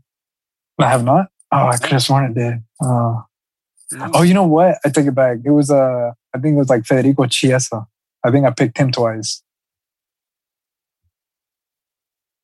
No. Really? You picked Bonucci. I know I picked Bonucci. I picked Dybala. I picked Ronaldo. I could have sworn I did pick Chiesa. Let's see. Juventus players. Locatelli. Weston McKennie. Oh, okay. That's who I picked. Cristiano Ronaldo. Yeah. Wow, no Dybala. Oh, really? Oh, well, yeah. He was out for a while because of COVID and injury. So he hasn't, yeah. Not to say he's not a good player. It's just I haven't chosen him yet. It's crazy. The team that's mostly represented in our players of the week is Bayern Munich. Let me guess, Lewandowski. Actually, there's a tie. No way. There is a tie, and it is the two German teams. It is Borussia Dortmund and Bayern Munich. And let me guess, Haaland and Lewandowski. And then there's Sergei Gnabry, Eric Massey Choupo-Moting, Jamal Musiala. And then for Borussia Dortmund, you have Erling Haaland, Gio Reyna, Ansgar Knopf, and Thorgan Hazard. Well, then. Yeah, then the second would be Manchester United. Oh, okay. Yeah. It's like, yeah. Well, all right. Well, let's get back to the term. Let's do the term. Oh, wait. No, I take that back. Manchester United is actually the team most used because I forgot that Ronaldo switched from Juventus to Manchester United and Jesse Lingard switched from West Ham to Manchester United. So Manchester United has been the team most selected in players of the week. Damn. All right. But yeah. Anyways, you were saying Cuadrado? I was saying Cuadrado, but I wanted to know who your player of the week was. Well, you don't want to talk much about the Fiorentina game, but okay. Well, all right. So my player of the week is Neymar. And this is actually the first time Neymar is featured on Player of the Week. Damn. We have never used Neymar. Wow. Makes sense. I mean, yeah. I mean, star-studded team, but go on. We've never picked Neymar. That is interesting. Yeah. Okay. So that's the world we live in. We never picked Neymar, but he scored 2 goals in PSG's 3-2 win against Bordeaux. Messi still hasn't scored a league goal. Still waiting on that. Yep. I mean, he scored for PSG. Obviously, it was in the Champions League. He scored Champions League, yeah. But not in League 1. But yeah, so Neymar, I was contemplating on who I was going to pick. It was between Neymar or Iago Aspas. But, I mean, that's a draw versus this one being a win. So pretty straightforward to picking this one. But yeah, Neymar scores 2 goals, even though Kylian Mbappe scored the game winner. But obviously, there wouldn't be a game winner if it wasn't for Neymar scoring those 2 goals. So that's my player of the week is Neymar. All right. Sounds good. All right, guys. Once again, it is the international break this weekend for the men's side. I gotta make sure I mention that part. But for the international break, we're gonna start things off with Friday. Obviously, this episode drops on Friday, so these are the games that you should be looking forward to for the international break. We'll start things with Friday. It is USA versus Mexico. Pretty straightforward. It's the rivalry between USA and Mexico. Can Greg Berhalter beat Mexico again? We'll see. And Uruguay versus Argentina. So those are the games for Friday. Edward has no reaction. All right, interesting. No, I mean they're good games. I mean, those are basically rivalries. So I can't really be like, it's going to be hard. It's going to be hard to choose on this one. Both teams all 4 teams are really good. USA versus Mexico, of course. I do want USA to win, but Mexico does have a good squad. So we will see on that one. Uruguay versus Argentina. You know how I feel, Argentina. I would like to Argentina to win, but Uruguay has a really good squad. They do have some really good young players. I mean, Darwin Nunez is that striker that I've been always saying, and I mean he's Uruguayan. I don't know if they're going to end up using him, or they're going to bring him along with Luis Suarez, or I don't know. But yeah. So there will be no international games on Saturday, at least any good ones. At least that we redeem. But for Sunday, we have Croatia versus Russia, Spain versus Sweden, and Ghana versus South Africa. Okay. So got some Africa games going on. So yeah. That one looks like it's going to be. I mean, Ghana has always been a good team, so I can't say, oh no, like they're not that good or whatever. They've been a good team. I'm not going to say they're not. Mm-hmm. So yeah, so that is the games for Sunday. Going into Monday, there's only one game, and that is Scotland versus Denmark. That one, I want to give it to the Danes. I do too, but Scotland seems to be a feisty team, so there's that. They're frisky, so there's that. And then Tuesday, we have Jamaica versus USA, Canada versus Mexico, Netherlands versus Norway, Wales versus Belgium, Argentina versus Brazil. Hopefully there's no interruption for that game this time around. And Egypt versus Gabon, mainly because it's Aubameyang. That's the only reason why I picked Gabon. But we'll see what happens there. And Cameroon versus the Ivory Coast. Oh, that's always a good one. I mean, back when Drogba was still playing and stuff, that was always a good one. Yeah, I think that's gonna be an interesting game. But yeah, so that is the games for the men's international break for World Cup qualifiers, and then obviously NWSL semifinals. I know I jinxed Gotham FC and actually Mackenzie's North Carolina Courage in some way. She must kind of despise you just a little bit. Well, she also jinxed. She also said that she jinxed them probably for herself as well. But you know what? It's okay, Mackenzie. You could put the blame on me. I'm like Akon. You can put the blame on me. I don't even. Does Mackenzie even know about Akon? She graduated from college. I mean, she's got to be at least like 24, 23, somewhere around there. What? Wait, do 24 and 23 year olds know about Akon? I don't know. This would be the dumbest thing to message Mackenzie, by the way. I don't think I'm gonna do that. I'm not gonna ruin that girl's day like that. But, you should ask her. You should ask her. Maybe for a future episode. Maybe when we bring her in for a future episode. We might forget. I'm just saying, we might forget. Mackenzie, you ever listen to Akon? Whoa. Anyway, so the NWSL semifinals are going to be this weekend. It's going to be the second seed OL Reign taking on the Washington Spirit. Washington Spirit coming up big in extra time to beat the North Carolina Courage. Can they keep this young Washington Spirit team keep their form against a very strong OL Reign that has Megan Rapinoe, Rose Lavelle, just to name a few players? But can Trinity Rodman and that young Washington Spirit keep their form, or will OL Reign go ahead and end that for them? And then on the other side, you have the number 1 seed Portland Thorns taking on the Chicago Red Stars, who, ruined the farewell tear for Carly Lloyd. I apologize to Gotham FC for that one as well, because I did jinx that. But the Chicago Red Stars coming off of a big win against Gotham, behind Mallory Pugh, who is dating Dansby Swanson, World Series champion from the Atlanta Braves. Hurts me, but she found some swag from her man and brought it over to Chicago Red Stars. Can they continue that form against Portland Thorns? I think these are gonna be two really good matchups. I think any of these four would make a great final. So I can't wait for these two games. I think they're gonna be fun. You can catch these games on CBS Sports Network, so you don't have to go get a Paramount Plus subscription. You can go ahead and watch this on CBS Sports Network.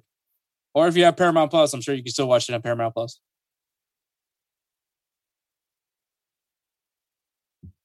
Are you waiting for me to say something? I thought you were going to say something. I mean, yeah, watch it. I mean, I don't know. I was listening to you, and I'm over here nodding my head. Yeah. All right. I guess I'll take it from there. But yeah, some great games that are coming up this weekend. Make sure you guys are aware of these games, because I think they're going to be all great, especially the NWSL playoffs, because it's playoffs. What else do you want? So there is that. So those are the games to look forward to this weekend. We're going to go ahead and take one more break, and then we'll go ahead and wrap things up with 3 Up, 3 Down. Hey, it's Hector. Yo, this is Edward. And we are Insert Name FC.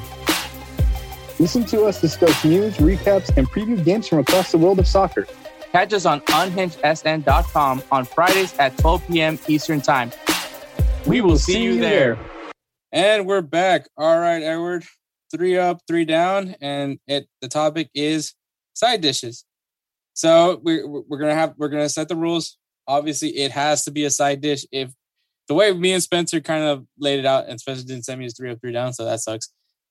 But essentially, if you have to make an argument for it to be a side dish, then obviously it's not a side dish. So like appetizers don't count.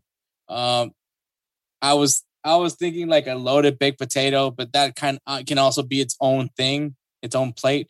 So it's essentially side dishes. So anything that you have as a side, that's what we're talking about here.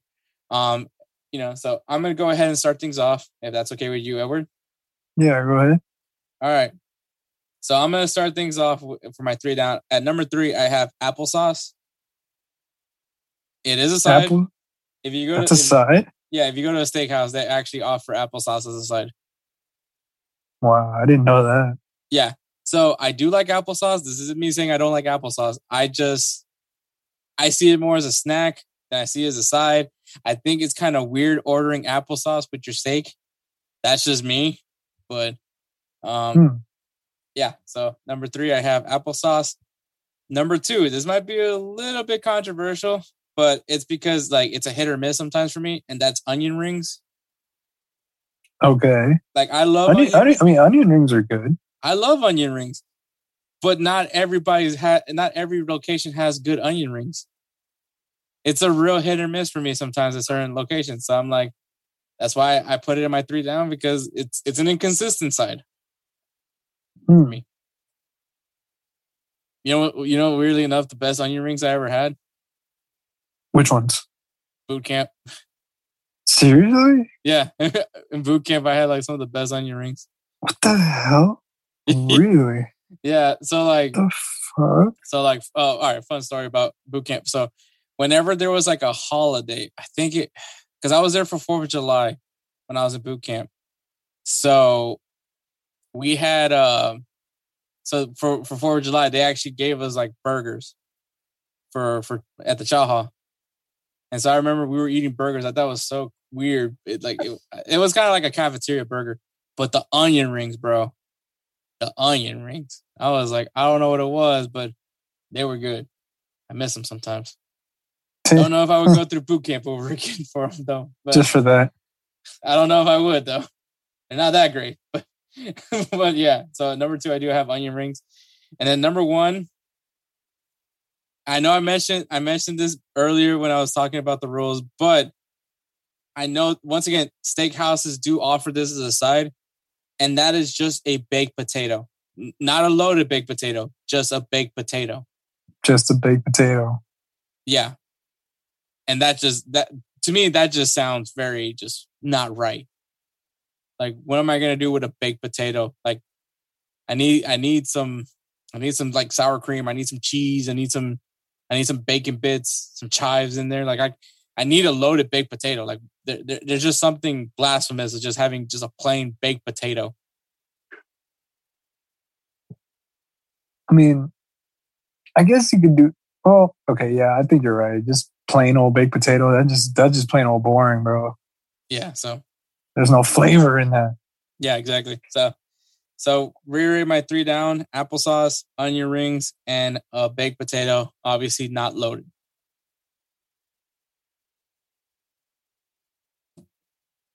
All right. Okay, I got you. I got the gist.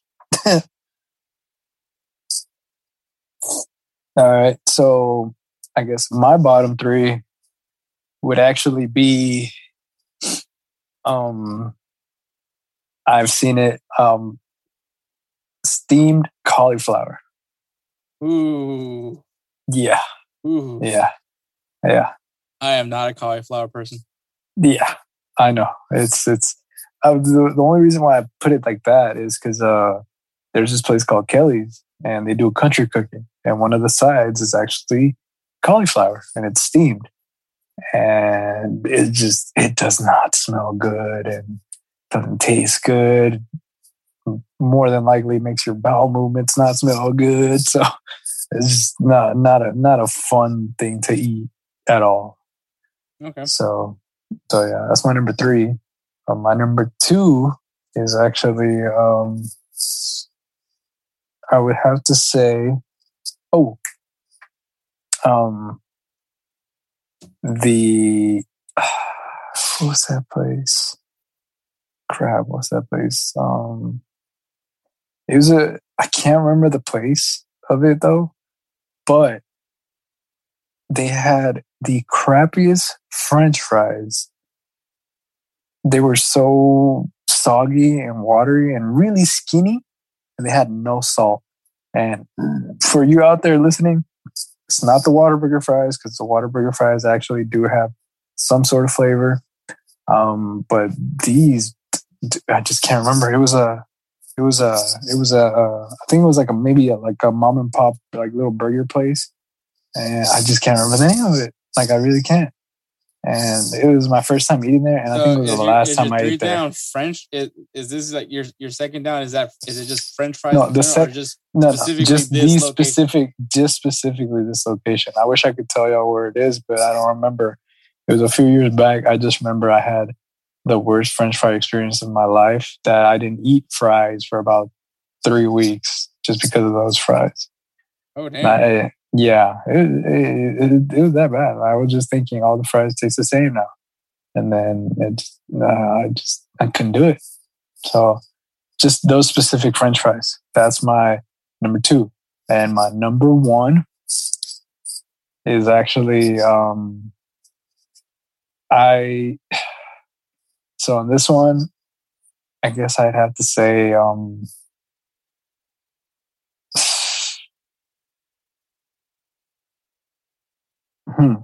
my number 1.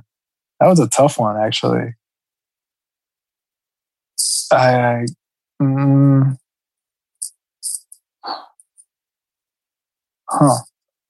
I can't really condemn all of them. Because I was going to say one in particular, but then I was like, no. I was like, I can't condemn them all because they're not all bad. But you know what? Number 1. Bread. Like, you know how they Bread? sometimes hold your thought. There's places that cut up the loaf of bread and they put it in a little basket, and then they give it to you like either as appetizer, or sometimes they'll even give it to you on the side so you can smear whatever it is, like spinach dip, the artichoke dip, just some sort of dip, in those fancy restaurants. I love Olive Garden bread, like the breadsticks, but there's I can't remember if it was at Olive Garden or somewhere else where I asked for spinach dip and I wanted chips with it. These dudes brought me fucking toasted, cold ass bread. And I'm like, this is the most boring thing. I'm over here trying to scrape it on the thing. Normally, when it's really good bread, you hear the scrape of like really nice scrape, and it's warm because you're holding it and it's warm. I'm over here holding a cold ass piece of bread and I just go. You mean like bagel chips? No, not like bagel chips. Not bagel chips. I'm saying like bread, like as in that's what bagel chips are. Bagel chips? Okay, yeah, okay, bagel chips. I guess. I'm actually talking about actual bread. Like it was bagel chips are bread. It's just it's crunchy. Okay, well, this was crunchy for all the wrong reasons. Like they left it out after it was warm. I was like, man, this sucks ass. But yeah, I would say that bread accompanied with whatever dip they decided to give me. It was the bread though. The bread killed it for me because I like spinach dip. Don't get me wrong. Would that be an appetizer or would that constitute as a side dish? Good point. I mean, to me, I would eat it. I would eat it as a side as well. All right, then. That's just me. I'll eat anything as a side. All right, then. But yeah, that's my number one down. Because it was such a bad experience. Like, eating, usually you expect bread to be nice and toasty and warm and stuff. And then this shit right there, like, fucking, I could have thrown it to the floor. That whole probably would have cracked the freaking marble floor they had. All right, then. But yeah. All right, so going to my 3 up. My number 3 are egg rolls. Egg rolls? Okay. Those are good. Those are really good. Yep. There's one thing you guys need to know. If there's anything outside of Italian or obviously traditional Hispanic food, I would say the number 3 food, I guess, genre would be Chinese food. Everyone knows I love. Well, actually, I don't think everyone knows I love Chinese food, but I do love Chinese food. As and many of my family members know because I actually eat with chopsticks. So like, I love Chinese food. Like and one of my favorite things is to get. I can honestly argue for spring rolls, but I do like egg rolls a little bit more. But yeah, so it's one of my favorite things. That's actually one of the reasons why I love Chinese food, aside from just eating noodles or rice and the other options as well. But I just like Asian cuisine very much. But egg rolls is definitely one of the reasons why I look forward to it. But yeah, so that's my number 3. Number 2 is mac and cheese. Okay, can never go wrong with mac and cheese. God, okay, so Spencer. I gotta say, man, I haven't had I haven't had mac and cheese as good as Spencer's mac and cheese. Damn, for real? Spencer would make this like multi-cheese mac and cheese. Damn. I think it was a 4-cheese mac and cheese, but I could be wrong. I think all I know is all right. So whenever it was Thanksgiving, Spencer cooked Thanksgiving for us. Mm-hmm. And I mean, also Los Santos would make pernil, but Spencer he would make he would do the collard greens, he would make the mac and cheese, he made some meals, man. Like I look forward to Thanksgiving because of Spencer. Because I mean, like, to be honest, I do like Thanksgiving. I'm not saying, I mean, this is November's coming up. I do like Thanksgiving, but to be honest with y'all, like, I don't sell, especially Edward can tell you this. I don't celebrate a traditional Thanksgiving when I'm here and, obviously with my family, because the way what we choose to eat is not a traditional Thanksgiving meal. We don't even eat turkey. We eat chicken, which is, it's called horneado. It's like a traditional Salvadorian dish. Or for my mom's situation, because normally she has to work Thanksgiving, so we'll have a breakfast, and so we would have frijoles with eggs. So and Edward can tell you this. This is how I celebrate Thanksgiving. So whenever I was in North Carolina, when I was in the Marines in North Carolina, Spencer gave me a traditional Thanksgiving. I mean, a Southern soul version of it, but I still had I had a traditional Thanksgiving meal when I was with Spencer. So that mac and cheese is something I still think about to this day. Spencer, if you really care about me and you really love me, you send me some mac and cheese. So at least Edward could try it too, because Spencer does that, and then he makes this like Cajun pasta that, man, Spencer can cook, man, is what I'm trying to say. Spencer can cook. Well, there you go. Use me as an excuse talking about, oh yeah, go ahead. Also Spencer sent over that Cajun pasta as well.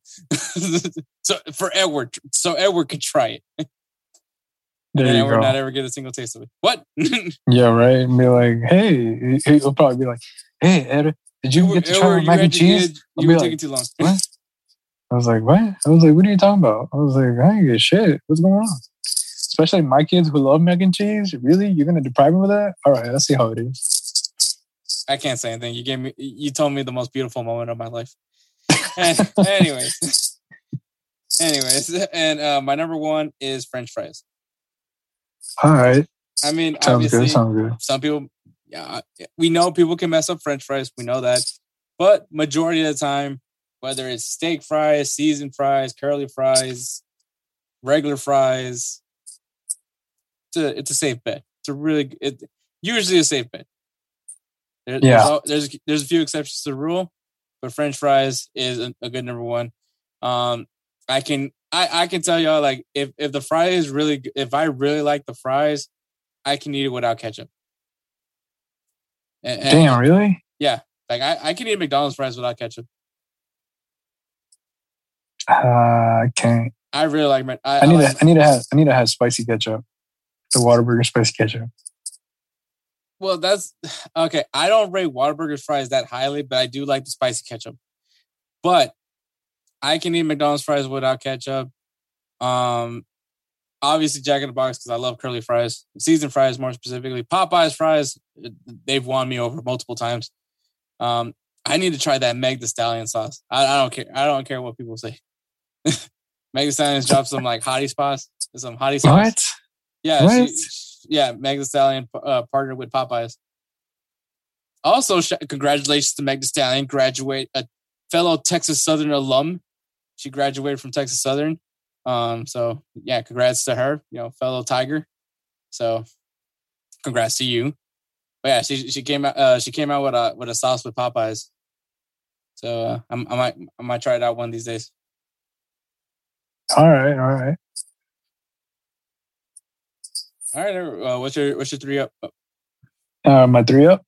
Okay, so this one's gonna make me sound kind of snobby here. All right, so my number 3 is actually fried calamari. The Olive Garden one was actually pretty good. Major bomb alert! Spencer just sent us his 3 up, 3 down. No, I know, and that's why I'm excited too. So I'm gonna rush mine.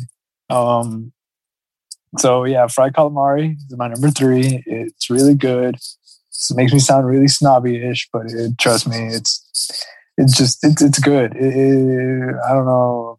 I guess the fried part made me realize, hey, this is, even though it's like, calamari, I can still eat it. Like, it's just, pretty good. Number 2 is actually tater tots. Yay. And then my number 1 go-to side is And I don't know if some people eat it like this, but I do onion rings, but with ketchup. Okay. So that's my top 3. All right. And like I said, Spencer did send his. So we're going to wrap this with Spencer's. We're going to start out with his 3 down and do his 3 up. His 3 down.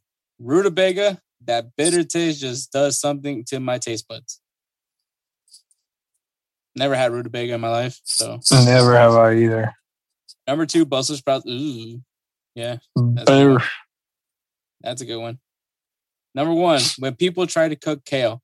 I had a bad experience with this one. Bro, it's like the vegetable from hell. I ate it and it gave me horrible gas. Like, I think I'm dying gas. No bueno. All right, so that's his 3 down. His 3 up. That 7 cheese mac and cheese I made that time you came over for Thanksgiving. Damn, there you go. This dude literally read my mind. I knew it was more than 4 cheeses. That's why I was like multiple cheese, mac and cheese. Yeah. Like, oh my God. Please, Spencer, make me some. It may not taste the same if you ship it over, but I'm willing to take the risk. I will risk food poisoning for that mac and cheese. Spencer's like, what the fuck's wrong with you, man? Number 2 is bacon wrapped asparagus. Oof. I mean, I like asparagus. That actually sounds good. That sounds great. All right. And number 1 is squash and wild onions. My granny taught me that recipe. I need to try that recipe now. From you, Spencer. not me try it. I'm not good. I can't cook. But I can concur. You can't concur. You never had any of my cooking. Exactly. Because you never cook. Exactly. Jorge, my brother, was the cook. Yeah, he was. He was the one that was always making stuff. Hell, yeah. I think I have more of a civilized palate than this animal here. Civilized, I don't know how to palate? Cook. What does that mean? What, Taco Bell? Hey, truth be told, no, I'm saying like when it comes to me making food. You only make pancakes. No, I've made pancakes and I also make like other shit for the kids and for me. Shoot, I love to cook salmon, trout. I'll go ahead and do chicken breast. Stuffed chicken breast is actually pretty good. All right, then. But yeah, so that is our 3 up, 3 down, and that is the show. We want to give a shout out to the Belly Up Podcast Network. You can follow them at www.bellyupsports.com. You can check out their website, all the great podcasts that they're affiliated with. They're constantly growing, man. It's crazy to think how far they've come in just the amount, like just literally the sample amount that they have done. But like, if you like look at all the media guys for certain teams, Belly Up's there. So they definitely have a presence in the sports world. And it's just going to be growing more and more as the time comes. So we're definitely excited about being part of Belly Up, and we hope to continue to grow with them. Shout out to the Unhinged Radio, powered by Belly Up. Obviously, Unhinged and Belly Up have developed a collaboration. We're going to be part of Belly Up's umbrella. And then we still have the radio portion, which is the 24-hour coverage of nonstop podcasting. You can listen to us on Fridays at 11 a.m. Central Time, 12 p.m. Eastern Time at unhingedsn.airtime.pro. If you guys want to know when we're live or when the other podcasts are live, just follow them on Twitter at Radio Unhinged, and they give you the link. Just click the link, and then you're right there listening to 24-hour coverage of podcasting, of sports podcasting.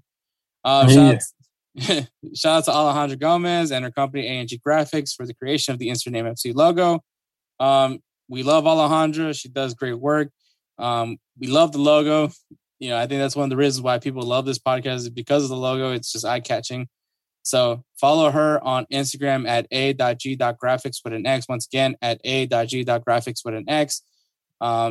Hit her up if you need a logo done, because she has done amazing work. Clearly, you can see our logo, and you can tell the good work just from that by itself. Okay, I thought I was going to say something. All right, and those obviously pauses, those empty pauses are becoming more and more common, sir. it's starting to seem like it.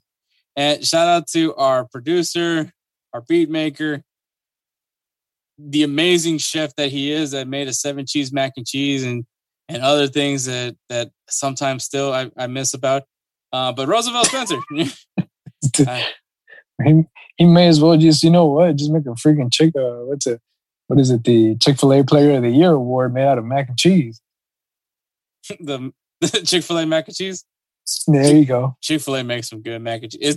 It's not Spencer's 7 cheese mac and cheese, but it's some pretty good mac and cheese. No, I can't do a ranking of macaroni and cheese. It's just so many macaronis.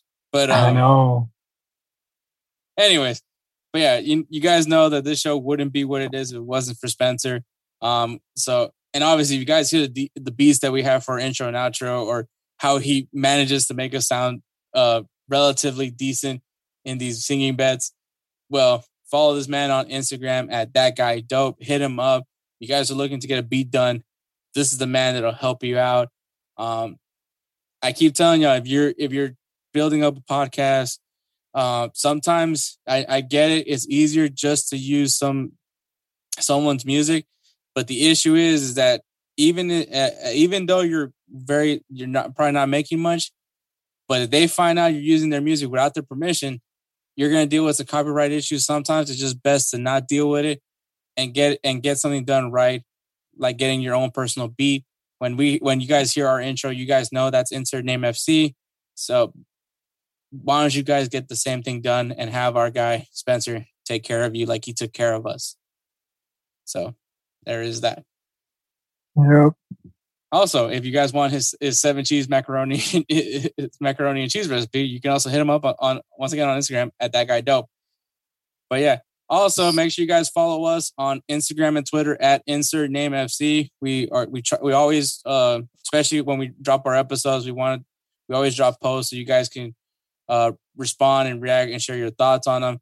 So you know, obviously we love to have interaction with you guys. So if you guys want to send us a message, once again, on Instagram and Twitter at insertnamefc. Obviously, like I said, in our bios, there's our link tree. You can go ahead and click there and you can see all the stuff, how you can listen to us, as well as the Belly Up Sports Network's website, Unhinged Radio, and also obviously our great partners, Fanatics, Swift Lifestyles, Audible, and of course our clothing store with Bonfire. So that it has all that there. And you can find that on our social media, once again, at InsertNameFC on Instagram and Twitter. Yes, sir. That's episode 62. Thanks for listening, and catch us next week for episode 63, where we will be previewing La Liga MX playoffs and the MLS playoffs. We might have a special guest there. Ooh. All right. Take care.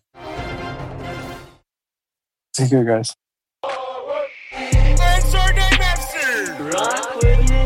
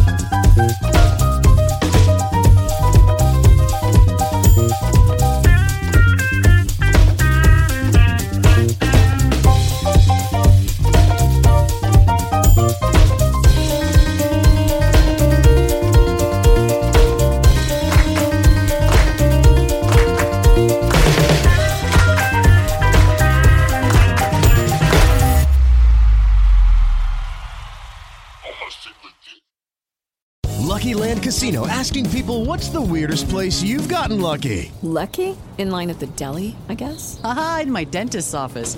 More than once, actually. Do I have to say? Yes, you do. In the car before my kids' PTA meeting. Really? Yes. Excuse me, what's the weirdest place you've gotten lucky? I never win and tell. Well, there you have it. You can get lucky anywhere, playing at LuckyLandSlots.com. Play for free right now. Are you feeling lucky? No purchase necessary. Void where prohibited by law. 18 plus. Terms and conditions apply. See website for details. Hi, I'm Maria. And I'm Mike. And we're Team Ready. Black Hills Energy knows your home is where your heart is, so they want you to be ready. It's all about keeping you safe, prepared, and making your home as energy efficient as possible. Everything from how to weatherize your home to how to stay safe during extreme weather. Be ready for anything. Go to blackhillsenergy.com/teamready.